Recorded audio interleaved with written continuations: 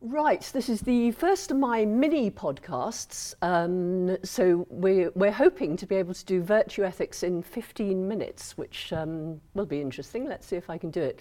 And this is welcome to everyone who's listening in video and audio, and of course welcome to you too. So let's get started if we've only got 15 minutes. Okay, the virtue ethicist argues that what matters morally is not what we do at a time. Everybody gets things wrong every now and again. You're not immoral because you've done something wrong. What matters, according to the virtue ethicist, is what you become over time, not what you do at a time. And to the virtue ethicist, it's the acquisition of a good character that is, or that ought to be, your moral aim. So in particular, he rejects the idea that we should follow rules. Now, if you listen to the podcast on deontology, you'll see that the deontologist believes that morality is a matter of following rules in various ways. But that's not true for the virtue ethicist. The virtue ethicist believes there aren't any rules at all in morality, or at least there aren't any rules that are the sine qua non of reality, the thing that you've got to follow in order to act morally. And similarly, the virtue ethicist doesn't think for 1 minute that you should try and produce certain consequences in order to try to act morally. The consequentialist, as you'll see if you watch the podcast on consequentialism, does believe this, but not the virtue ethicist. What the virtue ethicist believes is that what you are, what your character is what matters morally. And I'm going to give you some considerations that may prompt you to go along with that may prompt you to believe that the virtue ethicist is right when he says that. So imagine this situation. There's a fireman who thinks that he can run again into a burning building, and if he does so, he'll be able to save a child. And he thinks this is possible, and so he springs into action. Sadly, he fails to save the child, and he injures himself in the attempt. So his action led to very bad consequences. It didn't help the child, and it didn't help himself. But the virtue ethicist would say that the fireman still acted properly because what he did was courageous. His action expressed the virtue of courage, and therefore it was the right action, although it had poor consequences.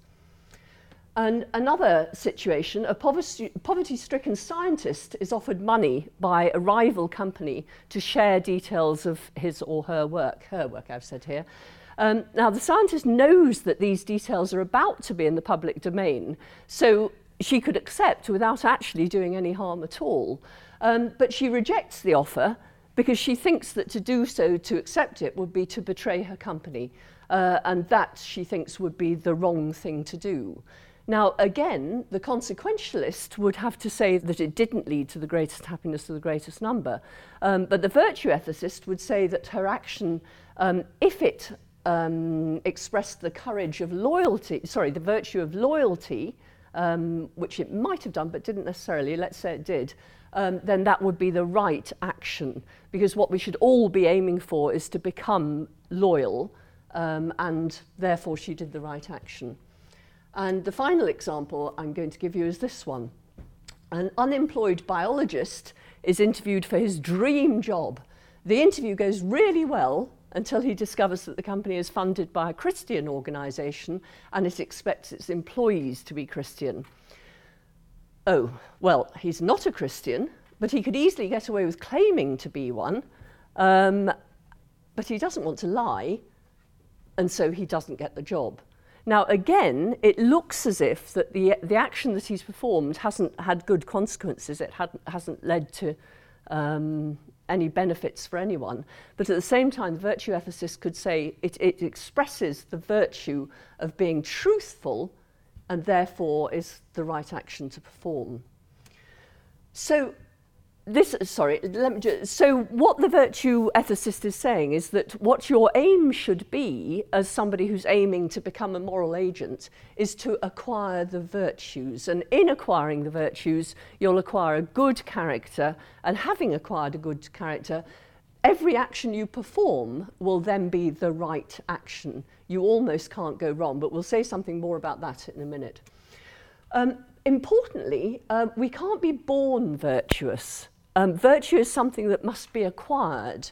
And the way we acquire it is to acquire the right habits. So imagine somebody who's born naturally strong, okay? Unless they actually exercise, eat the right things, get enough sleep, and so on, unless they get the right habits, the strength that they're born with, the natural strength that they're born with, won't become the virtue of strength, will it? The athlete will just become flabby, and the strength that he had as a matter of nature will just dissipate. And in exactly the same way, the virtue ethicist thinks, human beings have got to habitually act in accordance with the virtues in order to avoid becoming morally flabby. So the first lie you tell is going to be quite difficult, but the second one's a bit easier, the third one's a bit easier, etc. But by the same token, the first time you resist temptation and do the right thing, it's hard, maybe, but then it becomes easier and easier. And in doing this, you're exercising your moral capacity and getting yourself into the right habits, and you'll avoid becoming morally flabby. If you acquire the right habits, you're going to, over time, become a person with the disposition to do certain things in certain circumstances. So, for example, sorry, I was just checking to see if there was a slide that I did once have in there. It was still there, but it wasn't. So, for example, what we're looking for is what Aristotle, for example, called the golden mean. And the golden mean is the virtue, and the virtue lies always in between two vices. So there's rashness when you think, oh, I'll get out there and kill the enemy, and you just act stupidly. Because you didn't stop and think this situation is dangerous, etc. That's being rash, and that's one of the vices over here. And at the other end is that vice of cowardice, where you think, oh, I'm not going to go there, this is not something I want to touch. In the middle is the golden mean of the virtue of courage. And so what you've got to aim to do is know something about yourself. So Mike, I don't know about you, but you might have a tendency towards rashness, or you might have a tendency towards cowardice. Whichever tendency you have, it's your job to pull yourself away from it towards the golden mean, because it's in achieving the golden mean that you acquire the virtue of courage. Or another example is you can be obsequious, or you can be surly. And you don't want to be either of those things. What you want to be is friendly. And friendliness, the virtue of friendliness, is in between obsequiousness and surliness. So if you acquire the right habits, you'll become a person with a disposition of courage, for example, and when facing danger, you will act courageously. If you acquire the right habits, you will, over time, become a person with the disposition to be friendly, the virtue of friendliness. And again, when friendship is required, you will be friendly. You won't be obsequious, you won't be over-friendly, nor will you be surly or under-friendly. And once you've become virtuous, once you've acquired the virtues, you'll do three things. You'll know what the right action is, you'll perform the right action, and you'll perform the right action for the right reason. The right reason being, it is the right action. So think about a situation. Here's your mum, or your wife, or whoever, comes back from the hairdresser and says, what do you think? And you think, yuck. Okay, you've got a problem here, haven't you? You can't be both kind and honest. And of course you want to be both because you're a nice chap, you've been brought up that way. So you think, ow, what am I going to do here? We can give arguments for both sides, can't we? Because you do want to be kind, you do want to be honest. Now in this situation, what if it's the first time you've seen your mum smile for 6 months? Okay, so that situation would probably push you in one direction, wouldn't it?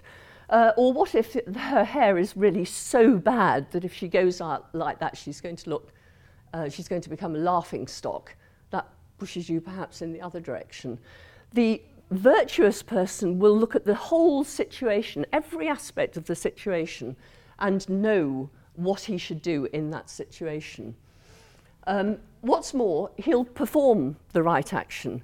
So he won't think, well, what I should do here is tell the truth, but actually I can't. I'm a moral coward. I'm not able to tell my mum that she doesn't look nice, that she ought to go back to the hairdresser and complain, or something like that. Or whatever the other one is.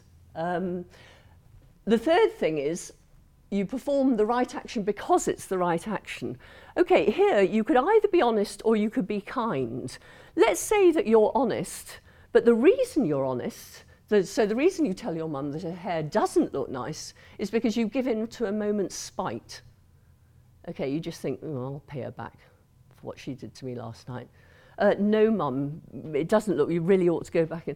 Okay, you can justify that action because you can justify it on the grounds of believing that was the right thing to do, but actually, maybe it is the right thing to do. Maybe that's what you should do. Maybe that's what the virtue does require of you. But if you did it for the wrong reason, you are not virtuous. Do you see the difference? So there's a difference between your act being virtuous and you being virtuous. And that comes out in when you perform the right action but for the wrong reason. So to be virtuous, when you perform the right action, it's got to be because it's the right action and for no other reason. Aristotle was the founder of virtue ethics. He's not the person that most virtue ethicists these days would rely on, because virtue ethics is a modern theory as well as an Aristotelian theory, but he was certainly the founder. And he believed that human beings are unique. I think this is a very important thing about human beings, and I remember learning this about Aristotle and thinking that's hugely important. He thinks human beings are unique in that they have a potential. There's a difference between what you are and what you could be. And Aristotle believes that what makes the difference there is the virtues. If you acquire the virtues, you can get from where you are to where you should be. You can fulfill your potential. But you're never going to fulfill your potential without acquiring the virtues. You've got to acquire self-discipline, tenacity, the virtues of wisdom. You've got to think about where you want to be, what your potential is, and so on. You've got to make plans by which to get there. And then you've got to exercise the self-discipline to put those plans into action. And to fulfill your potential is to achieve happiness. And that's the potential of every human being. Of course, I should just say that no one whose child is killed in an accident is going to be happy, however virtuous he is. So virtue isn't sufficient for happiness, it's necessary only for happiness. So you won't be happy without virtue, but with virtue you may not be happy either because you haven't got the success or the luck or whatever else is also required. And very importantly, acquiring the virtues can't be understood as a means to happiness. Okay, so you mustn't think, okay, acquiring the virtue is a necessary condition for being happy. I want to be happy, therefore I'm going to be virtuous, I'm going to be courageous, because I want to be happy. Remember what I said about doing the right thing for the right reason. If you're courageous when virtue requires courage, but you're courageous because you want to be happy, you won't acquire courage, you won't acquire the virtue, and you won't acquire happiness. You've got to see virtue as its own reward in order to acquire the virtues. Some argue that virtue ethics is circular and gives no guidance at all on what to do. I mean, you might think, well, hang on a second, okay, so if I become a virtuous person, then the acts I perform are virtuous. If I perform virtuous acts, I become a virtuous person. Well, how useful is that? Not very useful at all.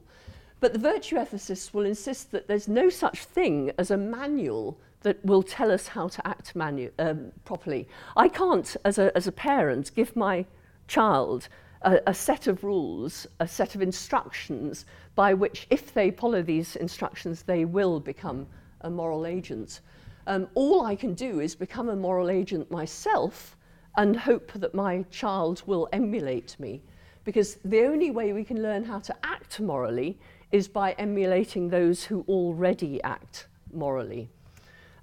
So the only guidance that virtue theory offers us when it comes to our own actions is to tell us to seek out virtuous people and emulate them. And all of us know some people whom we admire. We may admire different people in different circumstances, but we all know what it is to admire somebody and believe that we would consult these people if facing a moral dilemma. And that, according to Aristotle, for example, is exactly what we should do. And in particular, moral knowledge is practical, not theoretical. So you can't acquire a moral theory that will tell you how to act morally. All you can do is acquire the knowledge how to act in order to act morally. And just quickly, I'll look at 3 problems for virtue ethics. Firstly, how do we know who is virtuous? I mean, this is actually more difficult than it might seem. For example, now I don't believe this for a minute, but if Mike's a liar, he's not going to. He will tell the truth most of the time. Why? Because telling the truth most of the time, when it doesn't bother him whether he tells the truth or not, is the way to get me to trust him. And of course, if I don't trust him, he can't lie successfully to me. You can only lie successfully to somebody if they believe you're going to tell the truth. So a dishonest person is most of the time going to act exactly like an honest person. How do we know when somebody's a virtuous person or not? Well, I'll leave that with you. The answer has got to be you look at them over the time, etc. But I'll leave that with you. How do we know who's virtuous? Second thing is, are there any virtuous people? We all know that human beings are susceptible to being malevolent at times, to being weak at times, to being wrong at times. So how can we really say that there is anyone who knows what the right action is, who always performs the right action, and who always performs the right action for the right reason? And if we can't, is that a problem for virtue ethics? And finally, I've looked at that very quickly already. So is an act virtuous because a virtuous person performs it, or does the virtuous person perform it because it's the right action? So that's a quick romp through virtue theory. And here is, if you'd like to go on with philosophy in various ways, here is a way of doing it. And I'll leave it there.